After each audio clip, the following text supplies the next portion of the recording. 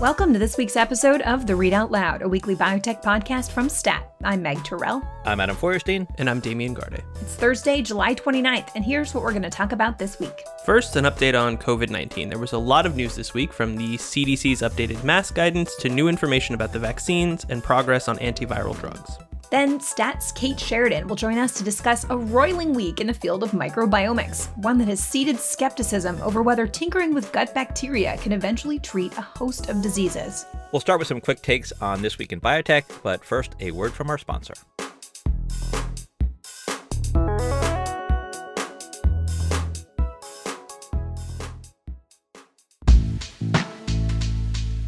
Support for this podcast comes from Houston Methodist Hospital. Dr. James Musser and his colleagues at the Houston Methodist Research Institute sequenced 20,453 specimens from COVID-19 patients starting in March 2020. Visit the leading medicine blog on houstonmethodist.org to learn more.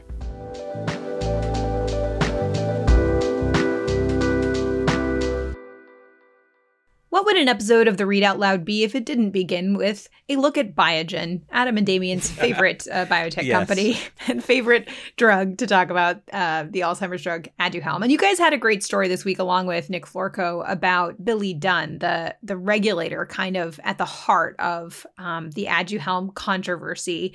What did you guys find out about him as you were reporting this? Well, what's interesting is we learned quite a bit, because for anyone who's paid attention to this and might have cursorily Googled Billy Dunn, you'd find that there's very little information about him on the internet. And so that was kind of the mountain that we were gazing up at as we embarked on this, because, you know, Meg, as you mentioned, he does seem to have emerged as really the key person at FDA who Biogen identified as being, you know, willing to embrace their read of the very controversial Aduhelm data, and that set in motion the process by which the drug was eventually approved.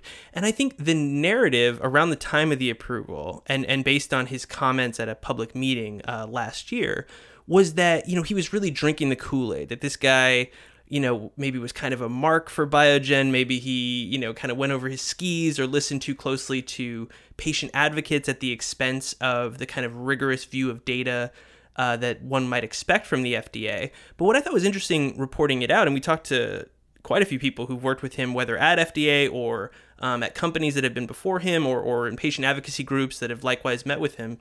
And what almost everybody said was that he built this reputation as a very stern and rigorous regulator, someone who demanded very clean, very compelling data from treatments that might win approval before even considering them, in a sense that, you know, it gave him a lot of respect among his colleagues at FDA, and in some cases it really frustrated or even angered patient advocates who thought that, you know, for diseases like ALS, for example, where there are so few options, that he should maybe ease up on that standard.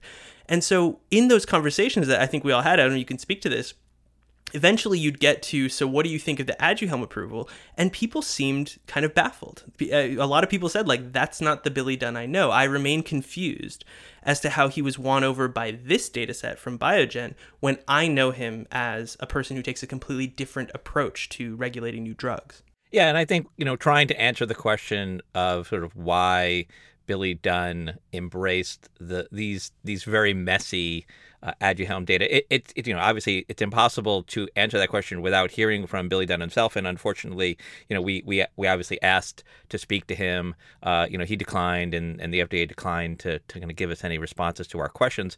But again, talking to, I think, Damien, I think we talked to like more than 20 people for this story, you know, and one thing that several people talked to us about, and they thought that, you know, maybe one of the kind of answers to that question or his motivation was just his, you know, he had this prior relationship, this prior experience working with Biogen, and that goes back to 2016 when Biogen and a partner were developing Spinraza, which is the drug for spinal muscular atrophy. You know, it's a rare inherited disease that affects children. It's, you know, almost universally fatal in its severest form. And Billy Dunn took a very, very active role with Biogen in not only reviewing that drug into record time. They reviewed the drug in like 3 months, but also in like the way that the drug was studied. They took some big risks in that clinical trial of Spinraza. They used a placebo control. Well, they used a sham control, I should say. It was not technically placebo, but it was a sham control for that study. You had to convince parents of these kids to sort of go into a study where they might get the sham control. They also did this interim analysis that that raised the risk of maybe looking at the data too soon. But the drug worked incredibly well, right? And it was a landmark achievement for these patients. And so, did that play a role? Did his sort of, his experience and his success, Billy Dunn's success in working with Biogen there, did that sort of bleed over into Aduhelm when Biogen came to him with these, very messy data and said, can we work with you to get this drug approved? And, that was kind of one of the potential motivators that people talked to us about. One of the other things that really struck me about your story is people kind of describing Billy Dunn as this guy with a lot of political savvy who is able to avoid, any kind of consequences of unpopular decisions or getting on the wrong side of his boss, like Janet Woodcock in the Sarepta Duchenne muscular dystrophy situation. But you also point out that his relationship with Biogen and that meeting that you guys reported on between him and a Biogen executive is likely to be the focus of this OIG investigation that Janet Woodcock has requested be undertaken. What's the status of that investigation? You note here that the probe hasn't even been authorized yet. So do we even know if this is going to happen? No, in so many words. We don't know that. Yeah, I mean, so, as you mentioned, Acting FDA Commissioner Janet Woodcock called for independent federal investigation into this. OIG makes its own decisions. We talking to ex-OIG people, they said that, it's a group that takes its independence very seriously. It does not like to be cowed and likely cannot be pressured. What we may see movement on in the shorter term are some of the congressional investigations that have been called. And those maybe have less teeth than a full OIG one might. But, some of these House committees that are looking into this do have the power to call people before them, and I think have submitted a list of questions to Biogen. So we might get, maybe it wouldn't be consequential, but we might get the theater of Billy Dunn having to appear before a House committee and answer some of these questions that I know we would have loved to have asked him. One thing that does seem clear is that at least the investment community is taking cues from what happened with Biogen's Alzheimer's drug to suggest that the FDA has become a more favorable regulator, at least in the neuroscience realm. And we actually heard questions about that on the Merck call today to its new leadership team. This is the first quarter that we've seen the new CEO, Rob Davis, in there after Ken Frazier retired as CEO. Also, their new chief of research, who's been there a little longer, was asked about this. And he did talk about how Merck is trying to look at taking that flexibility on biomarkers and neuroscience. He did not talk about resurrecting any of their Alzheimer's drugs. But other questions they got on the call, of course, were what are they going to look to do in the biotech space in terms of potential business development? And just kind of the overall sentiment there was interesting. They were saying that biotech stocks they think are very fully valued. This is always what pharmaceutical companies say that are looking to buy these things. They're too expensive. It makes it very difficult. And then, of course, they just keep buying them. But there's actually quite a different sentiment in the biotech space. Adam, can you talk about what you're hearing from people there? Well, Meg, you're right. I mean, I think buyers of biotech companies like Merck, always do complain that valuations are too high. But in this case, there hasn't really been a lot of M&A. We haven't seen a lot of deals, right, this year. It's kind of amazing. We're more than halfway through the year, and I think I don't have the exact figures in my head, but like deal making M&A is down, and I think that's kind of contributing to kind of this malaise in biotech stocks because the performance of biotech stocks is down. It's down something like I think the broadest or most closely followed index of biotech stocks is down about 10% year to date, whereas the S&P is up like almost 20%, right? So it's really underperforming. Now a lot of that is kind of macro. Look, certain sectors get in and out of favor, and other sectors investors kind of gravitate to other forms of investment, and I think that's kind of happening this year. On M&A, I think there's a lot of concern that regulators, government regulators like the FTC have signaled that they may take a harder look at pharma and biotech deals in terms of with anti-competitive practices. So that might be suppressing deal making as well. But it's kind of been a bad year so far. And, just talking anecdotally to healthcare fund managers, again, I mean, not that we're all going to cry in our beers for these guys, but, they are complaining that they're having a really hard time making money on biotech stocks. And, the other thing that's kind of interesting is that while the sector stock performance is down, money continues to flow, like we've talked about before, just tons of cash, tons of investment coming into the sector, whether it's through startups and IPOs. I mean, IPOs are, again, on record pace this year. It seems like it doesn't matter what stocks do after the IPO. These things are just keep flowing into the market. And it's pretty. I think the numbers I was looking at Biopharma Dive, which kind of keeps a track of IPOs, and I think it's like 56 biotech IPOs year to date. Last year there were 71. And the thing that's really one of the things that's interesting about that is that there are more and more companies going public with preclinical data, right? So these are companies that don't even have drugs in human clinical trials yet. This is like the earliest stage of development. And there's just a ton of these companies going to market, coming public. And, it's hard to really know what to do with those kind of companies. I mean, it can take years for them to get into the clinic. But yeah, here they come. They're publicly traded companies. So I think that's tough for investors to kind of digest once they do reach the market. Yeah, you had a really funny retweet of somebody this week about just the dearth of like major phase 3 clinical trial readouts we've had recently and how we're just going to have to wait like a decade for all of these to come to fruition.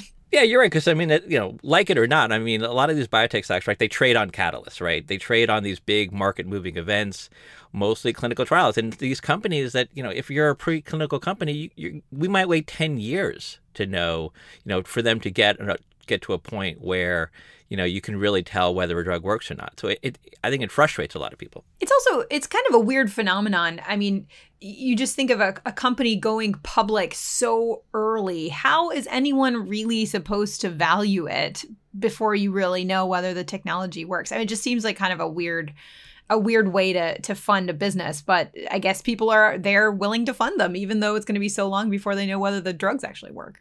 Yeah, and not that we matter all that much, but like, I get pitched by these companies like, oh, we're going public. We'd love to talk to you and interview our CEO. And I look at the company and like they're all in like this discovery phase and they haven't even identified a lead drug candidate yet. I'm like, well, what am I going to write about? So finally, rounding out what I guess has become a recurring segment here about the goings-on in Hollywood, Variety reported this week that a production company has acquired the screen rights to Walter Isaacson's The Codebreaker, a book that came out earlier this year that chronicles the work of Jennifer Doudna and the dawn of genome editing.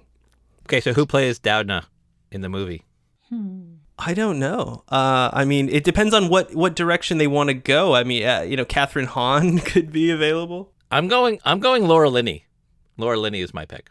She'd be good. I mean, they could do like I don't know. I guess they could do. I mean, if they wanted to do like Kate Winslet, I mean, she already played a scientist. She'd be amazing. She did the scientist thing in Contagion, so maybe taking another turn at that. And is, as we understand from HBO's Mayor of Easttown, a very method-based actor who would, I assume... True. Maybe she would do some CRISPR herself. Maybe so.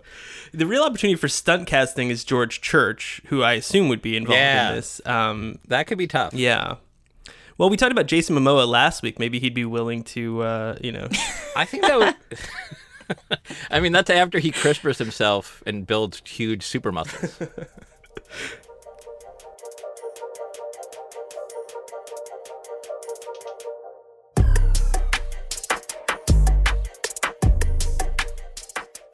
Okay, Megan, in another one of our sort of perennial favorite topics here on the podcast, all things COVID, what was on top of your mind this week? Well, I feel like it's actually your least favorite topic because you were hoping to leave the pandemic behind, as all of us are, obviously. And some very unwelcome news to you in particular came this week when the CDC said it was again recommending people in areas of high or substantial transmission of the country go back to masking indoors, even if they're fully vaccinated. And this made me sad. You're right. Definitely. I know. Made me sad. I was thinking of you. This is based on new data. They said, Dr. Walensky, the director, said she'd just seen in recent days, showing essentially that the viral loads of people who get breakthrough infections, who are fully vaccinated, are similar to people who are not vaccinated who get infected with the Delta variant, suggesting that even people who are fully vaccinated can be contagious.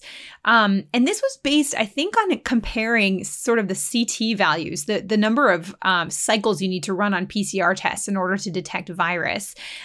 It was surprising to hear that fully vaccinated people could carry, a comparable viral load. And I think just speaks to how powerful and scary the Delta variant is and how much virus you really carry with it. We heard it from Celine Gounder last week. And so this is kind of changing the equation, especially for people who have people at home who can't be vaccinated yet, like small kids or people who are vulnerable because they're immune compromised or for any other reason. So it's just, kind of a scary return to a place we didn't think we'd have to go back to. And the CDC is getting a lot of criticism for an about face, but at the same time, you can kind of look at it as Delta was less than 2% of viral samples being sequenced in May when they made that mass guidance, and now it's more than 83%. So as you said, Meg, these new recommendations are kind of based on county by county, so based on kind of infection rates. And I mean, here in Boston, it's interesting. So I live in Middlesex County in Cambridge, and where apparently we're okay, but I work in Suffolk County, which is where downtown Boston is, and that's an area where I'm supposed to wear masks indoors. So I have to think about it depending on where, as I cross counties, I have to think about my masking. Yeah, here in the New York, New Jersey area, we're in substantial transmission, so it's back to indoor masking. Well, and all of this kind of dovetails with what has now become, I guess, sort of a perennial debate over whether there will be a need for booster doses of COVID-19 vaccines. And we saw this week some preprint data from Pfizer that, it kind of depends on how you want to look at it. If you look at solely the vaccine's ability to prevent even the mildest cases of COVID-19, it appears that the efficacy wanes over time by about 6% each month. But if you look at what is arguably or almost certainly the most important data, which is can it keep people from severe disease out of the hospital, etc., that remained at 97% effectiveness at 6 months. And so, and it's important to note these data don't include the Delta variant because of the time that they were gathered. It wasn't yet as predominant, and Pfizer has done basically lab studies suggesting that the vaccine should also protect against the Delta variant. But it's just kind of a preview of the conversation that I guess we're just going to keep having, because in the mind of, Pfizer's executives, as they stated multiple times, these data confirm their hypothesis that booster doses, whether at 6, 8, or 12 months, whatever it turns out to be, will be a necessity. But to, Meg, as you know from talking to sort of vaccine experts, they look at that 97% severe disease prevention number and say, we're good. Absolutely. Paul Offit in particular, who's been on the show with us, has said what matters for booster shots is protection against severe disease. But somewhat alarmingly, we did hear from Pfizer this week when they reported earnings on Wednesday that they are seeing data from Israel suggesting there's a waning in protection against hospitalization as well. We had Albert Bourla on CNBC, and we can take a listen to what he says he's seeing in the data there. We have seen also data from Israel, but there is a waning of immunity, and that starts impacting what used to be 100% against hospitalization. Now, at the 6 months period, is becoming low 90s, mid to high 80s. And, there's some debate about these data. Not everybody agrees that they are even being calculated in the right way and that they're real. But, Pfizer has been taking this information, all of it, not just that, to health authorities, making their case for why they think a booster is needed. They also presented new data on Wednesday showing that a third dose of the original vaccine boosts antibody levels against Delta by 5 times in younger people and by 11 times in older people. And so while they do have a Delta-specific booster that they're developing and that they're bringing into trials in August, they think that the original shot should hold up pretty well. One more thing, guys, I'm curious about is how Moderna is going to look in all of this. We tend to think of Pfizer and Moderna as interchangeable because they're both mRNA vaccines and their original efficacy was so similar in the phase 3 trials. Moderna's vaccine is 3 times the dose of Pfizer's. It's 100 micrograms per shot, whereas Pfizer's is 30.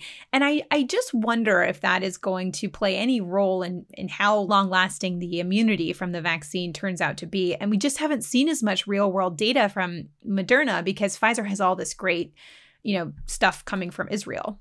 I guess my question to you, Meg, is how does this play out over the long term? What are we waiting for to kind of make this determination about whether or not booster shots are going to be necessary? Is there going to be some big government scientist meeting where they're going to just hash all this out and make a decision? I've been trying to figure that out myself. The CDC Advisory Committee on Immunization Practices, ACIP, has pretty regular meetings about this. And the last one was about whether people who are immune compromised need a third, essentially original dose. And it was pretty clear that they do, but they basically said until the FDA authorizes a third dose, we kind of can't recommend it. But they were like, we need to try to figure out how because people really need this and they're already doing it. There's certainly going to have to be a more organized procedure for figuring out whether broadly the population, or at least people who are more vulnerable, older people, healthcare workers who are just more exposed, people with compromised immune systems will need a third shot. Pfizer is going to file for emergency use authorization of the third shot. And so presumably through that process, we're going to see the regulatory mechanisms, start moving. But yeah, I don't know what it's going to look like when they suddenly declare, okay, everybody who got a shot in December and January, it's time for your next one. So we were kind of spoiled by the incredibly rapid development of these very effective vaccines. But if you remember back at the dawn of the pandemic, everybody smart was saying, not only do we need vaccines that work, but we will need antiviral treatments that can be given to people in the early days of their infection to ideally keep them out of the hospital and keep them alive. And so there was some news this week, Meg, on the apparently a little bit slower and maybe a little more difficult scientifically quest to develop such pills. Yeah, so Pfizer's CEO said he had just authorized the company to invest $1 billion in trying to speed their antiviral drug to market. They just started a phase 2/3, and they're testing this antiviral, which is a protease inhibitor, in combination with ritonavir, which is kind of interesting, in people who have COVID and are at high risk of being hospitalized to see if they can keep them out of the hospital. It would essentially be, these two drugs twice a day for 5 days. And they're expecting they could have data by the end of the year and file for emergency use authorization. And this is a drug that they invented specifically, to target the COVID virus. It's really interesting. They've moved fairly quickly on this. And then you kind of compare it with Merck and molnupiravir, which is the drug that they licensed from Ridgeback Bio, was on the shelf, and they've been moving through late-stage clinical trials. And we just heard from Merck on Thursday morning that they expect data from phase 3 in the October timeframe. So we'll see how that goes. But I'm curious to know what you guys think about the pace of these two things. Does it look like Pfizer was able to move incredibly quickly? Are you surprised that Merck has not been able to move faster with this? Or, certainly it's not unusual for a normal drug development, but being that we're in a pandemic, are you surprised this has taken this long for them? Overall, I think, and we've mentioned this before, is, the pace of the development of these antivirals for COVID has been slow. Probably slower than we anticipated. And so that's disappointing, although I think the complexities of developing an antiviral, are such that, it's just a hard thing to do, right? I think we sort of underestimate the difficulty involved with, basically essentially developing a pill that could, knock down, kill the virus. But you can also think about the incredible potential of an antiviral like that, in terms of how it would be used, and again, in the context of the discussion we had about boosters and about people who are vaccinated, potentially having breakthrough infections and getting sick and having to go to the hospital. There's a huge, having an antiviral, a truly effective antiviral that's a pill, would really kind of change the landscape, and I think the trajectory of the pandemic and where it's going. So, let's hope that these are successful ultimately, even if they are taking a long time. To your question, Meg, the Pfizer-Merck dynamic is kind of interesting because it does feel a little bit tortoise and the hare. I think, Merck's decision to take a drug that, as you mentioned, was kind of off the shelf and seemed like it would have activity against coronaviruses broadly and move it into the clinic, they had to go through the iterative process. They tested it in patients who were already hospitalized or who were in later stages maybe of infection because that made the most sense. Just as we learned that if you actually want to do something about this virus, you have to get it very early. And so they've kind of had to iteratively move toward now where their data, is expected in a few months, whereas Pfizer took maybe arguably the tortoise route of waiting to develop a specific antiviral for SARS-CoV-2, which seemed like a slower pathway, but they got to benefit from watching everybody else learn the hard way about when the disease is most vulnerable to a potential antiviral. And so then they have the trial like the one that you described, which based on everything we know about this virus seems to make the most sense as a way to demonstrate that this drug actually has a benefit. So, I guess, I don't know, there's like a Harvard Business Review case study and all of this stuff, but it is really interesting. I totally thought you were going to say that Merck was the tortoise and Pfizer was the hare, but you flipped it on me. We should wrap this up by just noting there are other drugs in development for COVID, including one from Atia, which is partnered with Roche, which is sort of similar to these other drugs. And so there's a lot to watch in this space.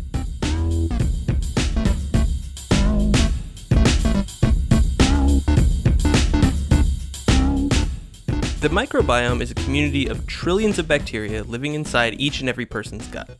For years, scientists have theorized that tinkering with that little ecosystem could be a way to treat a host of diseases, and biotech companies have raised billions of dollars in an effort to prove them right. But the reality is proving to be more complicated than many thought. Last week, a leading microbiome company called Seres Therapeutics saw one of its most promising drugs fail decisively in a clinical trial, a setback that's reverberated across the entire microbiome space. That's Kate Sheridan, has been covering the whole microbiome saga for years, and she joins us now to talk about it. Kate, welcome back to the podcast. Thank you. So, Kate, maybe let's start with Seres. What was the company trying to do, and where did things go wrong? So Seres is trying to develop a microbe-based product to treat mild to moderate ulcerative colitis, which is probably caused by the immune system attacking the lining of a person's colon. Naturally, given the immune system's involvement, many of the drugs that are currently available suppress a person's immune system, and this one, which was a cocktail of microbes derived from human donors, wouldn't have been.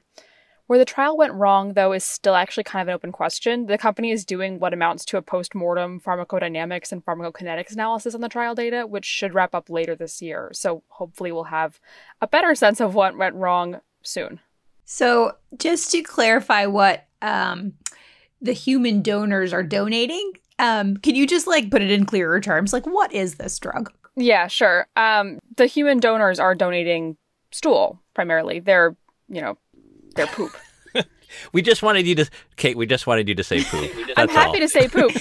No, I'm not just trying to get you to say poop on the podcast. I'm obsessed with the microbiome. In fact, my RIP first podcast with Stat Signal, the first episode was about the microbiome and Seres Therapeutics. Well, exactly. They've been trying this for a while. Yeah, and it was, before their first failure, which we'll get into. But anyway, so thank you for explaining that, because I just think it's really, really fascinating. There's this approach, and all these different companies are trying to use this to fix problems that are going wrong in people's guts. So after seeing this spectacular failure, what has been the sort of result for the rest of the field that's working in this space? So it sure seems like investors at least lost faith in this space. If we look just at their reactions, Seres stock dropped like a rock when the results came out, but so did Finch Therapeutics, which is another microbiome company, and even Kaleido Bioscience and Avelo Biosciences, which are taking kind of very different approaches to Seres, but could still be called microbiome companies theoretically, saw pretty sharp dips too.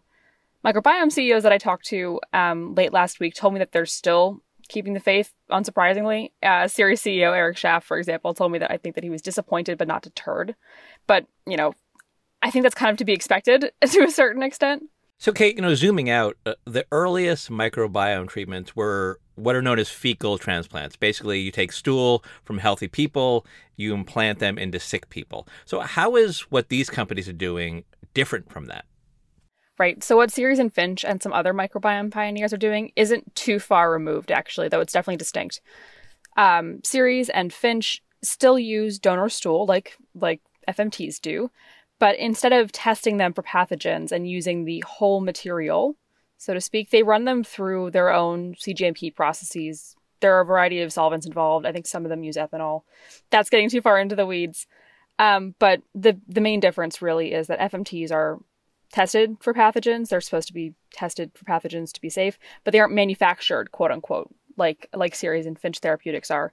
Ceres and other microbiome companies like Vedanta Biosciences also have so-called rationally designed microbial products that they're testing, which should take poop entirely out of the equation.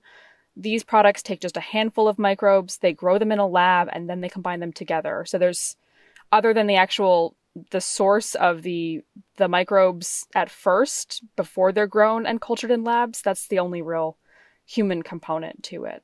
So to that point, there's like a multitude of approaches that fit under the umbrella of microbiome. And so kind of getting back to that stock price reaction you mentioned earlier, is it fair to extrapolate what happened to Ceres as a, demerit on the entire field? So I'm far from a microbiologist, but I'm actually not really sure as an observer. This is an interesting question. On one hand, we don't know why Ceres trial failed yet. It could be something particular to their drug, or it could be something more fundamental, like a fundamental misunderstanding that could affect anyone trying to manipulate the microbiome like this. On the other hand, though, they did have a positive phase 1, and the investors didn't really seem to discriminate between microbiome companies last week, like between Kaleido and Evelo. Kaleido isn't using bacteria per se, but is trying to manipulate them. Evelo is using microbial vesicles, like little cellular storage containers.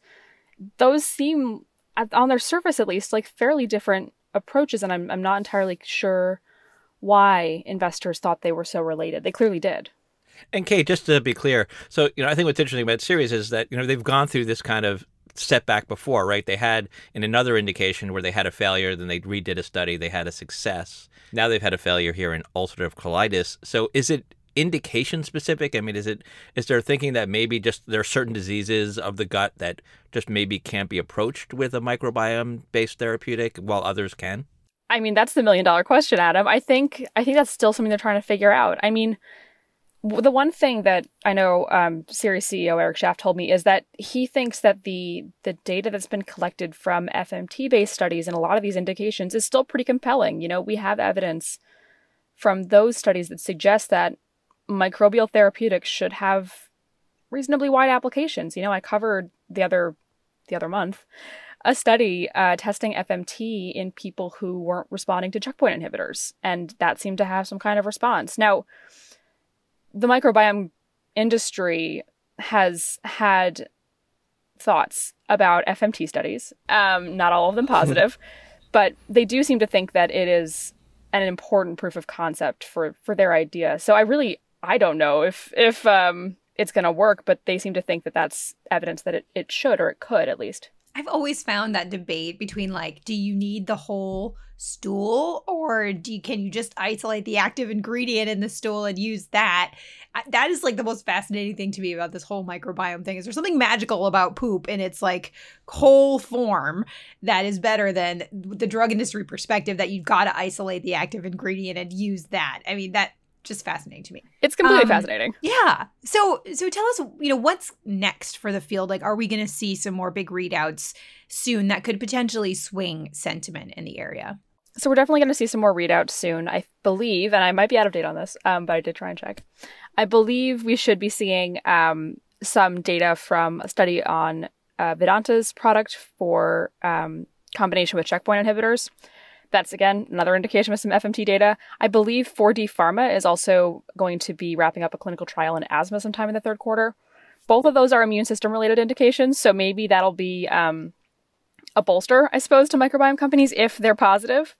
But I was talking to Chris Howerton over at Jefferies about this, and he brought up the point that in order for sentiment to swing wildly positive again, the data that investors see is going to have to be pretty convincing. And I don't know if this data is going to be convincing enough. I don't think anyone knows that yet. So what will swing the sentiment, I don't know.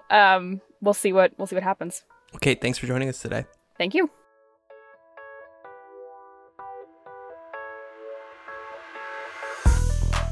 That does it for another episode of The Read Out Loud. Thank you to senior producer Hyacinth Empanado for producing this week's episode. Our other senior producer is Alyssa Ambrose, and our executive producer is Rick Berg. And our theme music is by Brian Joel.